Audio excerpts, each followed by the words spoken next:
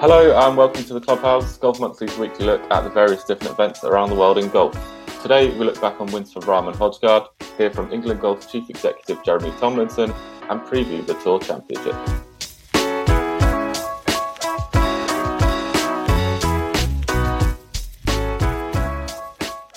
Hi, my name is Padraig Harrington and welcome to the Golf Monthly Clubhouse podcast. Hello and welcome to the Clubhouse, brought to you by our friends at Titleist, the number one ball in golf. For more, visit titleist.co.uk. Hello and welcome to the Clubhouse. With me, Elliot Heath. There's no Tom this week, so I am in the presenter's chair, joined by Nick Bonfield. You all right, Nick? Hello, Elliot. I am fine, thank you. How are you? Yeah, very good. Long bank holiday weekend, so getting back into the swing of things this morning. What did you get up to at the weekend? Oh, it was quite a busy one for me. Unfortunately, I had my grandma's funeral on Friday. Then Saturday, I went off to Oxford for a couple of days with my girlfriend, which was nice. Did some punting, which looks quite easy, but let me tell you, it's very difficult, especially the steering part of it. And I managed to block the river on more than one occasion, which was quite amusing. And then I came back and saw a friend on Sunday night who lives in Colombia, but he's back in England for the time being. And then Monday I had a family thing, so it's been quite eventful. I'm almost quite glad that the working week's back again, so I can settle back into a routine. What about you? Oh, nice. What did I do? Let me guess, golf and probably a barbecue at some point, even though it was very cold. Well, yes, I did have a barbecue on Sunday evening, got very drunk, came back home and watched an amazing finish of the PGA Tour. And I played golf yesterday, so yeah, got the club championships this week. It's going to be really hard. We played off the back tees at West Byfleet for the first time, and it's like 6,500 yards. And some of the holes are absolutely ridiculous. One of them, 15, has gone from like 420 to like 465. That hole, that's a brutally narrow hole as well. I always struggle with that one. Yeah, and obviously like this week, they're going to put like silly pin positions in. The rough is not going to be cut, so yeah, should be fun. Going to be tough. I mean, what's the format for the club championship? So the top 20 gross scores make it through to the second round on Sunday. So the first round's on Saturday. And who's the favourite? Keith Waters? There's a guy, Nick Flynn, who played in the English Amateur recently. He is off +1 or +2. But yeah, Keith Waters, the European Tour's second in command, who obviously had a very successful career on the European Tour back in the 80s and 90s. So yeah, he's got a very good chance, but definitely not me. I'll be very happy to make it to the top 20, I think. Oh, fingers crossed. You never know. And typically when your expectation levels are quite low, you end up playing quite well. So hopefully I haven't just jinxed you there by saying that. Yeah. Oh, I also went for a fit-in last week with Honma. Mm. Oh, it's absolutely amazing. Have you ever had a fit-in before? I've never had a fitting, no, shamefully. No. Yeah, listeners, I would recommend that. The people there were so shocked that I'd never had a fitting before. And I didn't realise I needed upright irons. Okay. Yeah, no, it's just fascinating. Because the more flat your delivery is, I think, the further right the club face aims. So basically, because my irons were too flat for me, I was just hitting everything right, I think. Okay. And were you striking the ball well? Yeah, pretty well. The numbers were good, apparently. And I went for some blades. And yeah, I was very hesitant to go for blades, but the fitter, Kane from Honma, who was absolutely brilliant, said I'm probably good enough to hit them. So if anybody ever says, what have you got those irons for, I can always say I'm allowed to hit them. Well, hopefully that fitting was a catalyst for success in the club championship. Look forward to hearing about that next week. Yeah, we'll see. Right, should we talk about some golf? Let's. A very exciting finish on the PGA Tour, as you said just then. Yeah, Jon Rahm won his 5th PGA Tour title at the BMW Championship with an amazing 64 on Sunday. It looked like he was going to win in regulation, but then Dustin Johnson holed a 45-footer double breaker uphill, downhill on the 72nd hole to meet him in a playoff. Then Rahm just came back and holed a 66-footer to win. It was just absolutely incredible, wasn't it? It was amazing to watch. And what was funny about it, I thought, was that I was monitoring the leaderboard in the pub, and after about 14 holes of the final round, I rushed home because I thought it was going to be a brilliant finish. And then regulation was actually fairly dull up until Johnson holding that putt. And in a million years did I not think he would knock that in. It looked like the most impossible putt you could possibly give yourself to try and play your way into a playoff. And then It was funny, just because he'd hold that when Rahm was standing over his putt, I did pop into my mind thinking, wouldn't it just be crazy if he managed to do this too? And one of those great putts where it just gets over the ridge and then moves towards the hole, and you can just see it edging left, and it was in. Both of them were in about 5 feet out. It's just tremendous viewing. And I was watching it with my flatmate. Sometimes I subject him to golf, even though he's not a golf fan. And he watched the USPGA with me and really enjoyed it. And then I made him watch this event as well, and he genuinely jumped off the sofa when both of those putts went in. It was incredible viewing. Yeah, they were putts where, like, if you hit them any softer, they wouldn't have got over the slope. And yeah, if me and you were those putts, we wouldn't have got them to the slope. Yeah, and they basically hit them at perfect speed, and they still would have gone 8 foot past probably. So it just shows you how difficult they were. And yeah, it was an amazing tournament, and it was so strange to see DJ obviously won by 30 under par the week before, and then just 7 days later the winning score is 4 under after just quite an easy Sunday compared to the rest of the week, because Jon Rahm was 6 over after 2 rounds and came back to win at 4 under. So an amazing weekend from him. And I think what was good now is a slightly new Jon Rahm as well, which I think bodes very well going forward. Rahm typically struggled on the tough golf courses early in his career, possibly because of his kind of attitude and temperament, and he's quite a fiery character, isn't he? But now he appears to be, obviously won Memorial a couple of months back in impressive fashion on a difficult golf course, and shot 10 over the weekend here on a very difficult Olympia Fields too. So hopefully we're seeing a new Jon Rahm, a more patient Jon Rahm. And obviously that's going to bode very well for the majors going forward, because obviously they're the events where you really need to be in control of your temperament and not let things get away from you. So Rahm, for me, is now a serious contender for next week's for the US Open in a couple of weeks, not next week. I mean, he was anyway, but I just think given his newfound ability to play really well on tough golf course, I think he's possibly the man to beat. Yeah, 10 under, of course, on the weekend you meant there, not 10 over. But it was great seeing a difficult golf course. I think these guys are the best golfers in the world. They should be, playing on the hardest golf courses in the world. You wouldn't see one of the world's best skiers going down quite an easy ski slope, would you? They always go down the toughest slopes. And I thought it was fantastic to see how the cream rises to the top on a golf course like that when it's not just a birdie fest. I thought it was really interesting club selection off the tee as well. I know I mentioned this after the USPGA. Just even with thick rough, everyone's still hitting drivers down there. There's very few long irons and fairway woods off tees, which I just think is, I suppose, symbolic of a new approach on the PGA Tour these days. But I don't quite understand it, to be honest with you. No, yeah, you are right there. You see Hideki Matsuyama, I saw him hit 2 or 3 iron off the tee quite a lot. But no, DJ and Rahm, they just bomb everything, don't they? Because it's with the pins tucked away and fast greens and thick rough. It's much easier to get it close from 200 yards in the fairway than it is from 170 yards in the thick rough, especially if you short side yourself. You've got no hope.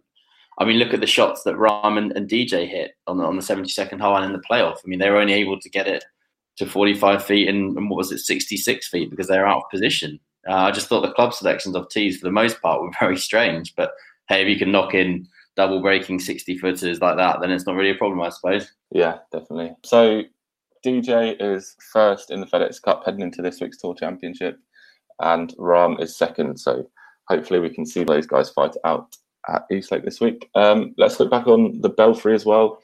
It was the UK Championship, the finale of the UK Swing. 6 events now in England and Wales. I think they've been brilliant. And Rasmus Højgaard finished off a brilliant swing where I think his worst finish was 6th in about 4 events. He beat Justin Walters in a playoff. The 19-year-old becomes the second teenager in history to win twice on the European Tour. Who was the first, Nigel? Do you know? The first teenager to win twice on the European Tour? Yeah. I will say, I believe the answer is Matteo Manassero. Oh, yeah, correct. Well done. So, yeah, hopefully Højgaard doesn't fall off the rails like Manassero did, because, yeah, he looks a phenomenal player. He looks a complete player, doesn't he? I mean, his statistics off the tee are very strong. And most importantly, I think he has that intangible quality of being able to deliver his best golf when the pressure's really on and really rise to the occasion. And that bodes very well for European golf going forward. I think he's going to be a stalwart of our Ryder Cup side for hopefully decades to come. And hopefully his brother then realises his potential too. And then we can have them playing in the same four balls and foursomes groups and groupings for the next 10, 15 years. And hopefully ushering in another or continuing the current era of European domination in the Ryder Cup. Yeah, hopefully. I think his brother Nikolai was actually higher rated before they turned pro. So, yeah, expect Nikolai to win multiple times as well. But it was just a phenomenal performance. I think he had 2 birdies and an eagle in his last 5 holes. As a 19-year-old, it's insane how there's just nothing that phases him. And his golf swing is absolutely beautiful, just a stunning rhythm. All the angles are good. And yeah, I think the European Ryder Cup team will be very happy to have him over the years.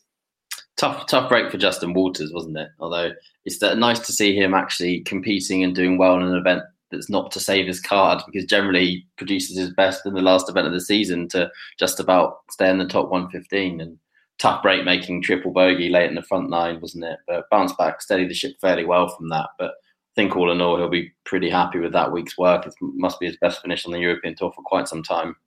Yeah, it was a terrible 7 he made. I think he carved it miles right out of bounds and then missed 2 or 3 footer for double, and ultimately that's what cost him. So yeah, the harsh realities of winning on tour, like the fine margins. So also last week there was a lot of controversy on social media with Sofia Popov not getting a 5-year exemption on the LPGA Tour because she was not a member at the time of her Women's Open victory. She's also not in the ANA Inspiration as well, which does seem a little bit ridiculous. And it really seemed like the LPGA were going to turn this around, because the likes of Poulter, Fleetwood, and many other professionals and media people were very critical of the whole situation. And in the end, Mike Wan from the LPGA Tour basically said that they're going to start and end the season with the same rules and they won't make any exceptions for her.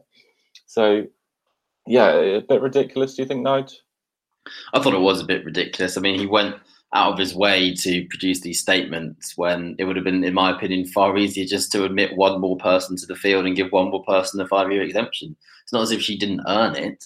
And I understand maintaining the integrity of competition and starting the season with the same rules that you end them. But this is a major champion now. As if you can't find one extra slot on the field for a major championship. You want the best players playing in all your major championships. And she is one of those now, having won the Women's British Open. I thought it was very strange to come out in semi-hostile fashion and defend his decision when it would have just been far easier and, in my opinion, the right thing to do to grant her that 5-year exemption and to just allow her to play the ANA Inspiration. I don't quite understand it myself. Yeah, I completely agree with you. A lot of people were praising him for his communication, and you've got to say he did communicate very well. They responded very quickly to the outrage on social media, and you have to respect his decision, but yeah, it's probably the wrong decision.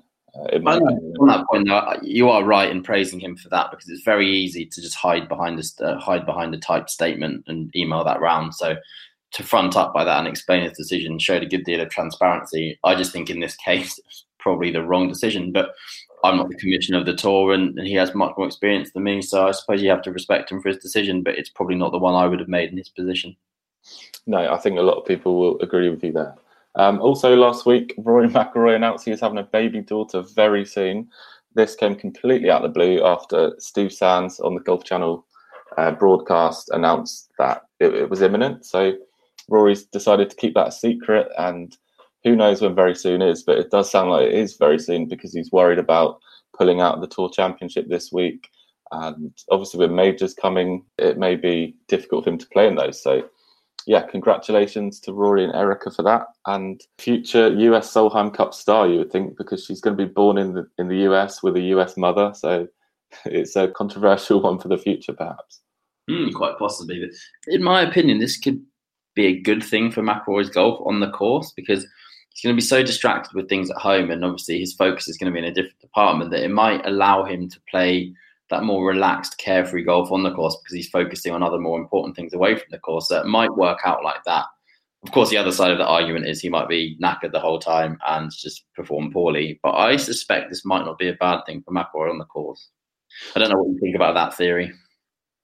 Yeah, it's been happening for a while, I think, where we've realised that no longer is Rory in his mid-20s like a young man. He's really grown up now, and yeah, he's becoming a man. We've seen that he's been planning for children for quite a while, because he obviously pulled out of the Olympics 4 years ago because of the Zika virus, and he wanted to have a child soon. So, yeah, this is the new phase of his career, I guess, and it should make him play well, you would think, because something has not been right the last few years. It's been 6 years without a major, and perhaps, this will give him that added extra that he needs. The added extra that he needs to complete the career Grand Slam in November. Yeah, could you imagine that? Winning will be the thing that finally makes him get over the line in the career Grand Slam. Who knows? Remains to be seen. But I think he will come into those majors now with carefree golf. He probably won't be able to do the preparation that he wants to. But the other side of that is that maybe he won't get caught up in too many technical thoughts, and he'll just go out there and play some free golf and maybe revert to how he was when he was a younger man, because he just doesn't have the time to put in on the course. Who knows? It could work that way. It could not. This is all conjecture. But I'd love to see him do it in November. Wouldn't it just be very fitting after 6 years and a change of date for the Masters, with all the attention he gets before April? Wouldn't it be very fitting if he did it in November? Yeah. We wish McIlroy luck with that, definitely. Right, so moving on now, we spoke to Jeremy Tomlinson last week, who is the CEO of England Golf. This was after figures came out that England Golf has received over 20,000 new members since golf resumed in May. So obviously, it's been a fantastic time for the game in this country, and we wanted to hear straight from the horse's mouth. So, here is our interview with Jeremy Tomlinson from last week. Enjoy. Hi, Jeremy Tomlinson, CEO of England Golf. Welcome to the Clubhouse. Thank you for joining me today. How are you doing? Yeah, very well. I mean, the last couple of days I've had a few too many Teams or Zoom meetings for my liking, but it's funny. The moment I come back from Woodhall, where I'm enjoying actually having some interpersonal contact again, it seems to be everything goes to this intense world of Zoom meetings. So I'm fine, thank you. Oh, good to hear it. So for people who don't know you, you're fairly new to the role, aren't you? And you've had obviously a long career in the golf industry, working at Callaway and Titleist. Sure. Yeah. I mean, a quick resume would be I started this job actually on my birthday on the 6th of January this year. So I'm now sort of just coming up 8 months in the role. It feels like a lot longer, having experienced what we've experienced this year, but that's what it is. Before that, I'm actually in my 4th decade of working in the golf sector, certainly through the 90s, and then later through 2009 through 2018, I worked for the Acushnet Company, which was with Titleist and FootJoy. I worked for Callaway 99 through 2007 and had my own company between 2007 and 2009, a company called jamgolf.com. So I've been in the commercial side and the branded side of the golf industry. All right. So I'd like to congratulate you on, I think, the brilliant work England Golf has done this year, especially during lockdown, with all the daily updates and, working with the government. It must have been quite an interesting few months. Thank you for those kind, supportive words. It's been a real baptism by fire, and I have to commend my team, because obviously I came in. There are things that I'd like to think that I've learnt very quickly, but at the same time I couldn't have been able to do it without a great team behind me, and also, of course, the other organisations within the golf industry that we've been working with through the APPG, which is the All Party Parliamentary Golf Group. Where we've tried to bring many organisations within the golfing world together to act more as one, and that's worked really well. But certainly, there's a lot of work. It's been interesting working direct with government as well. That's been new, but it's been great, because I do think that golf has come out of this. We have managed to come out of this in a really positive way.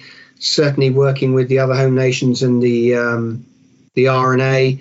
With regards to the proposal for golf coming back to playing golf again, that has been held up as an example to other sports. So that's been fantastic. That really has been a great experience. But the governance bit, it's interesting. It's new. My learning curve continues to be steep. So when Boris Johnson was announcing that you were allowed to go outside and meet someone from another household, did you know that was coming, or was it sprung up on you? it's been interesting actually through my dealings and certain contacts through the DCMS. There were certain things they were able to give us a little bit of heads up that things were going to happen. And certainly with regards to the return to golf, I did have a couple of hours that I was aware of what was going to happen. They did share that, but which was great. That meant we could at least get some of our statements sorted, and I think, as you may remember, going back to May the 13th, we literally had, I think the announcement was made on the evening. In fact, I know it was made on the evening of the 10th. And we literally had, I think, 48 hours for the golf industry, for the golf courses, 1,800 golf courses in England to be opening up again. And I have to say, it was an incredible job that was done by all of those golf clubs. Well, in fact, it was about 75% opened up within 48 hours. So a great job by general managers, professionals, greenkeeping staff, committees, volunteers, just outstanding. So, yeah, we had a little bit of a heads up, but nothing major, no long periods of time. Yeah, in a way, it's kind of been a bit of a blessing for golf clubs. Like the main reason I would say is just introducing online booking systems, kind of modernising and especially card payments. Like, for example, our Halfway Hut now does card payments, and I think that's really going to help with the revenues in that area. And then also, I've seen that 20,000 extra memberships have been put in place since. So, yeah, would you say it's kind of been a bit of a blessing in disguise from what's been a terrible time, obviously? Yeah, it's always terrible to be able to talk about pandemic as coming out positively from a pandemic, and certainly, the whole golf industry reaches out to anybody that's suffered or has relatives that have suffered throughout this time. But the reality with regards to golf is that it has bounced amazingly well. Golf clubs were shut for about 7 weeks, but it really felt that within that time, the majority of golf clubs were able to almost regather their thoughts with regards to who they wanted to be coming out of the pandemic. And I think the majority of golf clubs, certainly in England, have been able to do that in a really positive fashion. And maybe it was a question of modernizing. You spoke about your Halfway Hut, being able to take cards there. Necessity is a wonderful thing. If you have to do it, if you're not going to take any money unless you do something, then you learn how to do it. And I really think a lot of golf clubs have started to do that.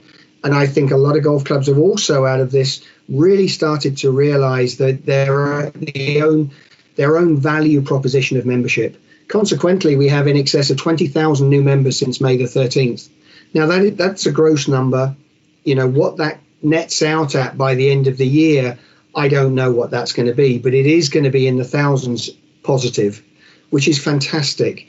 So I do think out of this pandemic, golf has not only bounced really, really well with regards to perception and the way that it's carried itself, but I think also an incredible amount of members and new members have come out of this realizing that it really is a good thing to be a member of a golf club.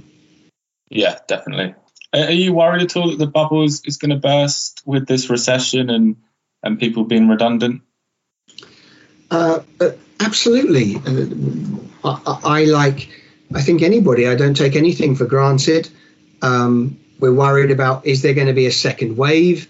Is that, what's going to happen with more job losses that are on the horizon? But I think, those are things that are out of our control. Yeah. And in the best spirit of trying to look after what you can control, I think that's where certainly we are as an organisation, our counties are, and I believe golf clubs are. And the best thing that we can do, whether it be through our membership campaign that I'm sure we'll go on and talk about in a second, which not only looks at recruitment, but it also looks at retention. All golf clubs have a duty of care for these new members now. They've got a duty of care to make sure that they continue delivering on that value proposition, that membership proposition, to make sure that member has the best experience they can. And it really makes people want to stay then and find the money to continually pay their subs each year. Yeah, so what is going on with membership then, if you can explain?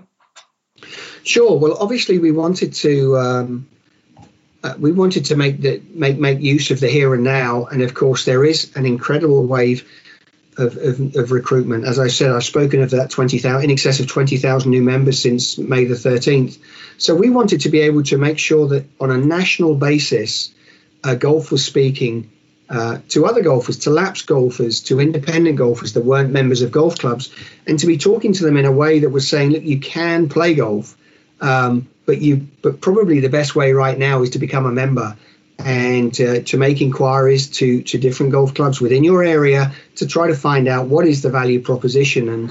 And I think in a lot of cases, people have found out that it's not as expensive potentially as they thought. It is as sociable as they hoped it would be. And it is, of course, they can go and compete and they can continue to measure their performance. If they're avid golfers, they can continue to grow with the game. So we brought out this membership campaign that is designed on a national basis. We promote it, but we reach out to golf clubs and help them connect to that national campaign in one or two ways, or both ways. And one is recruitment, the other is retention. If they're a golf club that continually need more members, then they can go down the recruitment, the membership, give it a shot, making use of those logos, those taglines, and that branding. But likewise, there are now golf clubs we're hearing that are full up, that need to continue to work on their retention, making sure, as I said, that they continue to deliver on that membership experience and make it a no-brainer for people who have recently joined to continue their membership. Yeah, like what you said there about being full up. Basically, I've got into a new golf group because all my friends are now obsessed with the game ever since it came back in May. I'm not even exaggerating. They're texting me constantly for advice or which clubs do I buy. And they're starting now to get a bit fed up with the amount of green fees that they're paying and are desperate to join a club. And the ones in our local area are full now. So yeah, it's an interesting situation. It is. It is a conundrum, isn't it? That we've been hearing for many years that there have been falling numbers of membership. And I do think that there are, unfortunately, that golf clubs, there are some golf clubs that have themselves to blame. It is a real shame, and I don't use those words lightly, but they haven't been taking care of I keep coming back to this value proposition. When any of us spend our hard-earned money, okay, we've got a choice. And golf, I think, it has been, those of us that have continually played the game all our lives, it's an incredible game. It gives you exercise. It looks after you mentally. It's great socially, and from a health perspective, it's great from many facets. But for some reason, it hasn't been able to portray itself in the right way. And I don't know whether it's because there have been other team sports that have been hit. But the most wonderful thing, as well as the number of new members, has been the age of the new members, and that the younger fraternity have been able to turn around and go, you know what? This really is a good fun game. And you know what? That stuffy old golf club isn't a stuffy old golf club. It's actually quite a welcoming place. And I get fed up with hearing about the old brigade that are supposedly out there in golf clubs. You know, golf is the same as any sport. No sport is pure. Okay, there are good and bad people in it. But golf has been going through a change for many years now, and the majority of golf clubs, certainly that I come across and experience, are very welcoming, no matter what your age, no matter what your sex, no matter what your colour. And that's an incredibly great thing to be able to say. Yeah, I completely agree with that. It's got a bad image, golf, but I would say that, yeah, the image is definitely improving. Well, you know what, I think nothing is ever more relevant than now, whether it be from the equality, diversity and inclusivity than right now. And, I honestly think, like I said, I'm not going to pretend that golf is a pure play. I don't believe there's any sport that is a pure play, but there is definitely a huge change that has been taking place. And like I said, in my experience, the majority of golf clubs that I go to, if not all golf clubs that I travel to, welcome new faces, new members, visitors with open arms, and are just glad to see them and want to help people enjoy the game. Yeah, definitely. So yeah, another big change coming is the World Handicap System in November. What's it like to be involved in that? Well, that was an interesting one to inherit.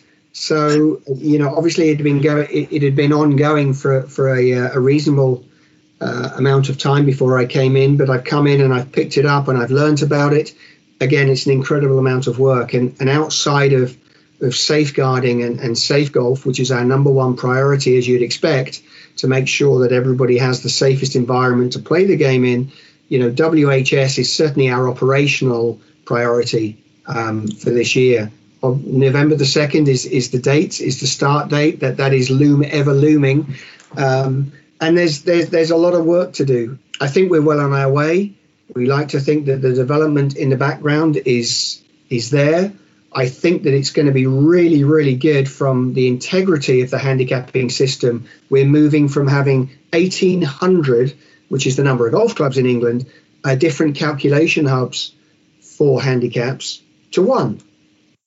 And, I think that's got to be a really good thing, as long as we make sure that hub works. And that single hub, of course, resides with England Golf.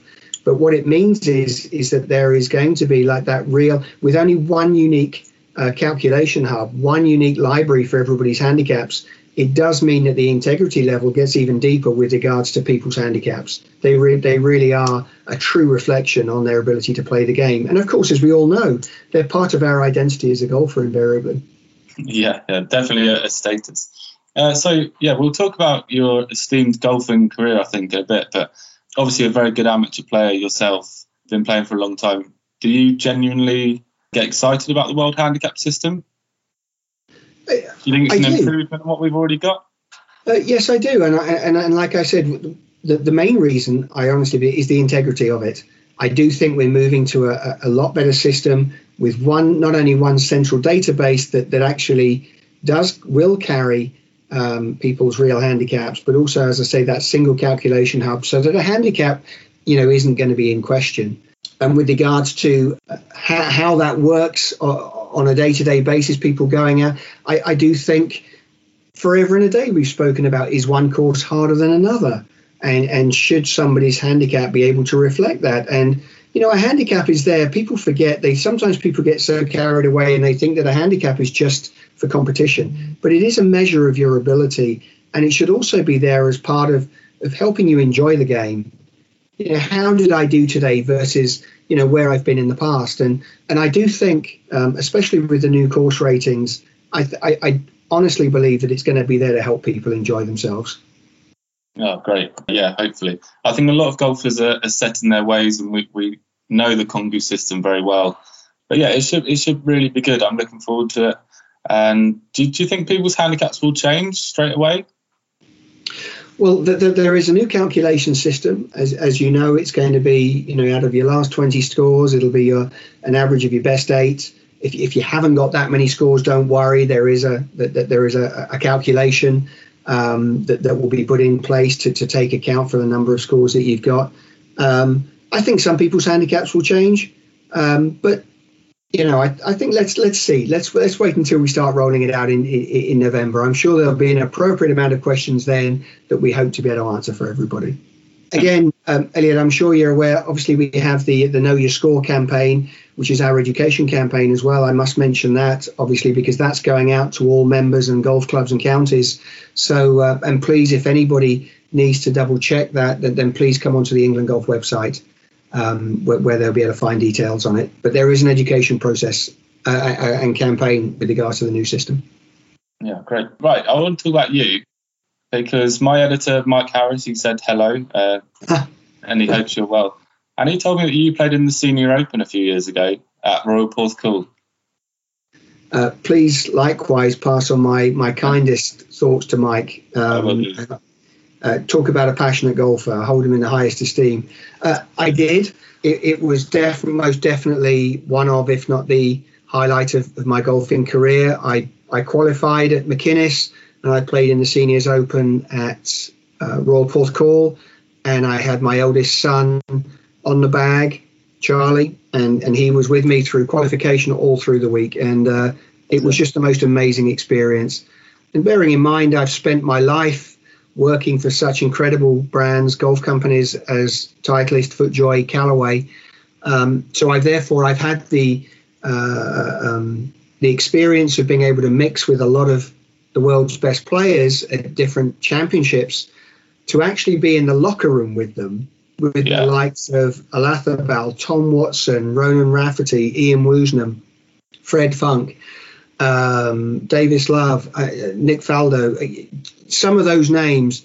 It was incredible. And to be honest, I was pretty dumbstruck. So I spent my whole time watching my son walk around the locker room, just chatting to people, which was great. I was just people watching.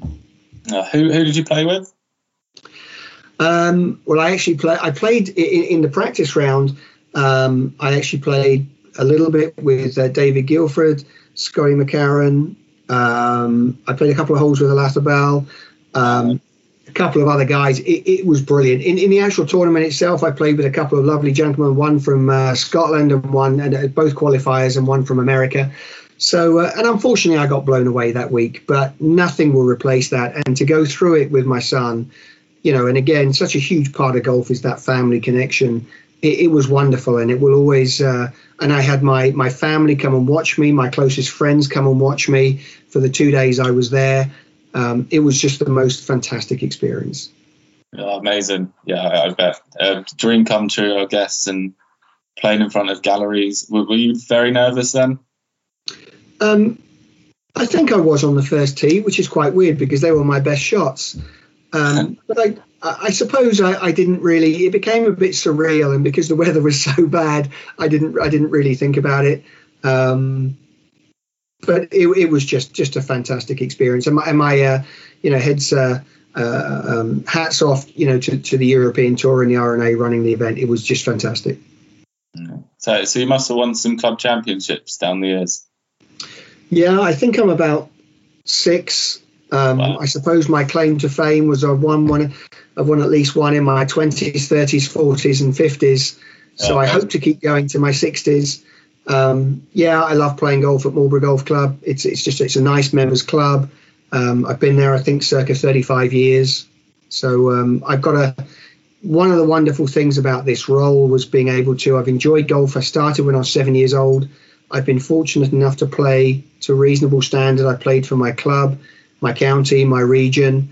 I never got good enough to play for England, which was a real shame. But I've had that opportunity, and it's wonderful. I've had my commercial experience mixed with my passion for the game, and I'm now learning about the governance of the game. So hopefully it's going to make I'm able to give back. And that was my intention in taking the role. I'd really like to be able to not only do a good job, but really give something back to the game of golf that I love. Oh, brilliant. Yeah. England Golf, I think, are doing a great job. We obviously had Women and Girls Week last week. So I think the female side of the game is something that we can really improve on, and it is improving. So that's great to see as well. Well, last week, my team, Lauren and Tony, I was blown away, but just really impressed with the way that they went about that the whole week. There was something different every day. Every day had a theme. And you know what, quite rightly, but I have spoken to them both, and with a smile I've said, you know what, the hard work starts now because you set the bar. Okay, and certainly from my perspective, equality is a huge part. It's something that we have to get better with, but we have to do it in the right way. And we have to do it in a way that embraces women, embraces girls, embraces senior women. But we want to do it in a way that is inclusive so that they feel truly welcome to come to golf clubs. And I think we've got a long way to go on that front. There's about 15% of membership are female golfers, and we want to grow that number. But like I said, I don't want to do it just for the sake of growing a number. I'd like to do it because we're doing a lot of really good things in the background that genuinely make women and girls feel like going and playing golf and joining a golf club is a good thing to do. Yeah, brilliant. Well said. Right, Jeremy, I think we'll leave it at that. Thank you very much. I've really enjoyed our chat today. Good man. And good luck with England Golf in the future, and just keep up the good work. Thanks, Elliot. So that was Jeremy there. Hope you guys enjoyed that. I'd like to thank Jeremy for his time there. He didn't have to do that, and we spent about 25 minutes chatting. And I found it fascinating to talk to him and about how golf is thriving at this moment. I found it interesting how he was speaking about not just bringing in new members, but also keeping them. And hopefully golf has kind of come out of the pandemic in a good way, in the fact that, it's one of the only sports that you could play early on. And also we've really moved into the 21st century, I'd say, with things like online bookings, card payments, and that can only be good for the future of the game in the country, I'd say, Nige. Yeah, completely. And as you said, fascinating interview there, and nice for him to give up his time. And we really need to capitalise on this momentum now. And it seems as if, from my understanding of how clubs are operating up and down the country, that there is the understanding that this is the time to strike, and that lots of initiatives are being put in place to not only attract new members, but also retain members and make the membership offering as good as it can possibly be. So perhaps this is one of the good things that can come out of the pandemic, is the fact that the sport we all love is in growth again, which is great to see, because it's such a fabulous game with so many physical and mental benefits. So the more people that play it, the better. Yeah, I think the game is in very good hands with Jeremy there. Are you still thinking about joining a club? It's tricky. I did think about trying to join Dulwich and Sydenham, but it was quite expensive, so I don't think I'm going to do that. And it's just tricky without having a car in central London at the moment. So probably not yet, but I'm not too far off rejoining as a club member, I don't think, somewhere down the line. Nice. Yeah, you better do it soon, because all the clubs around us are fully packed at the moment. It's it's very different times, but great times, I guess. Absolutely. I'd love to be a club member. It's just not particularly viable at this moment in time for me. There aren't too many golf clubs that I can access around where I live, unfortunately. But certainly as I move into next year and beyond, I will be looking to rekindle my golf club membership. Maybe at West Byfleet again. Right, let's move on to the Tour Championship this week. I believe it's a Friday start, so it'll be ending on Monday, and somebody will be $15 million richer after Eastlake. DJ is in pole position at 10 under par. Jon Rahm is 2 back at 8 under par. Then we got Justin Thomas, 1 back at 7, Webb Simpson at 6, and Colin Morikawa at 5. Last year, McIlroy started at 5, and he won by 4. So you would think anyone down to Colin Morikawa, perhaps Daniel Berger at 4, Harris English at 4, DeChambeau at 4 as well has a chance. And yeah, it's going to be a great week at Eastlake. I love the course. Are you looking forward to it, Nige? Oh, I mean, further to what you say there, I think everyone down to 2 under probably has a chance. And even the level pars, if someone comes out and shoots a 63 or 64 in the first round, they're right back in it as well. I probably am not going to be looking beyond 4 under, maybe 3 under for the winner. I think 3 under is probably the cutoff given the quality of players at the top of the leaderboard. But for me, someone like Xander Schauffele, I know I talk about him constantly. He's got a game that's tailor-made for the golf course. He's won there before, and he's been so unlucky not to win this season. So I think he might be someone to watch this week. But in terms of the golf course, it's fantastic. I can actually say that I've witnessed the event firsthand, having attended a couple of years back. It's beautiful, kind of old school feeling golf course. Very difficult though, for quick greens. The rough's thicker than it looks on television as well. So you're going to need to keep your ball in play. And as with all golf tournaments, you're going to need to hold more putts than the other people in the field to win. Yeah, it's going to be very interesting if Rory McIlroy is in the lead after 54 holes with $15 million on the line, and he's got to abandon the final round with the birth of his baby daughter. So hopefully that doesn't happen. But Xander Schauffele at 3 under does stick out to me, and DeChambeau as well, 4 under. I quite like that. But DJ has never won the FedEx Cup, and he said that how important this is to him. I think he pulled out of the Olympics earlier this year to prioritise the FedEx Cup, and he does look like he's playing the best golf in the world at the moment. So I would have to be very boring and pick the favourite here, I think. He just looks basically unbeatable. I mean, I know he obviously got beaten by Rahm, but that was a massive slice of luck there. I quite enjoyed the smile that appeared on DJ's face after Rahm knocked in that 60-plus footer. He just was resigned to, fine, maybe this isn't my week. But he'll reflect after that and think it's another tournament where I played very well. I'm in better form than anyone else at the moment. I've never won the FedEx Cup. I'm going to be determined to do that for the first time, especially after having been pipped a couple of times in recent years. So it is quite difficult to see past him. But Thomas lurking at 7, Rahm at 8, in one hole they could be level again. So that's why this format I think is very exciting. And after a number of years and a number of iterations and a number of playing around with it, they finally sorted out a format that works. And I can't wait for the tournament. Yeah, I think the format does work as well. And just looking at this leaderboard now, I don't think there's any way it can't be just so entertaining on Sunday. Because even if DJ is 4 or 5 clear in the final round with $15 million on the line, we've seen him crumble a little bit in the past. It's not going to be a walk in the park. So Yeah, I can't wait. Hopefully it's Rahm and DJ in the final round going at it. Yeah, I've just got a feeling that Justin Thomas is going to pop up and do something as well. Maybe a three-way playoff with those three. That'd be good, wouldn't it? What a way to end the season. Oh, yeah, could you imagine? Right, so in Europe this week it is the Valderrama Masters as well. That's another course you've been to, Nige, is it? Yeah, I was lucky enough to play Valderrama in 2014. And it is even tighter than it looks on television. It's very sensible in the fact that there's not really thick rough underneath the trees, so you are able to hit your ball back out into the fairway again. But it's one of those courses where sometimes hitting the fairway isn't enough. You need to hit the right portions of the fairway because they tuck some of the pins, and there are overhanging branches wherever you look. But it's just an absolutely gorgeous setting for golf.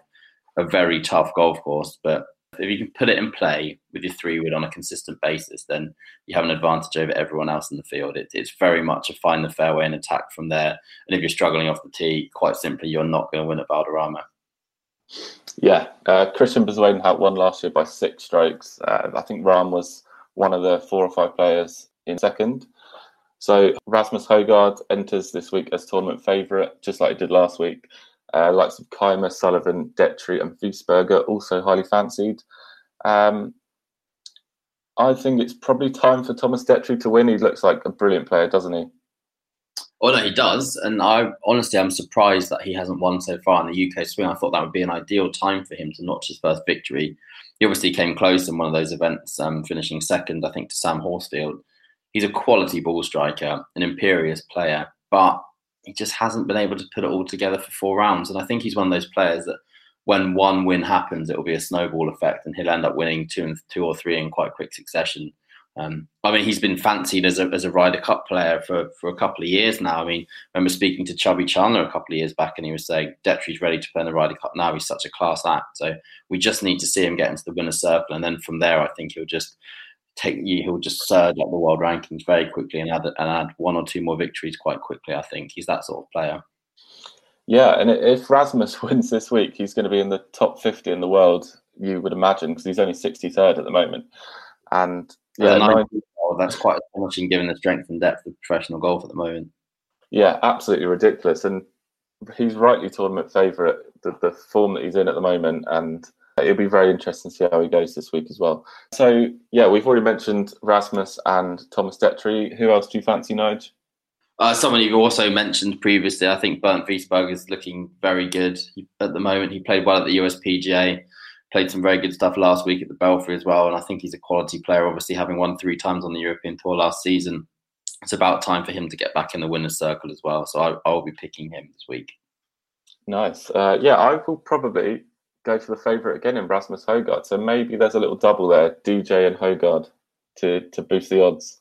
You're turning into Tom Clark by just picking the favourite every week, Ellie. Yeah, I know.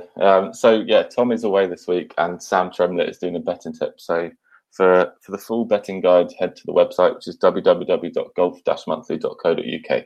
So that is Thursday to Sunday, the regular schedule. And then we have the Tour Championship finishing a day later. So fascinating week ahead. And yeah, that brings this episode to a close, I think. Nige, thanks a lot for your time this week. Pleasure.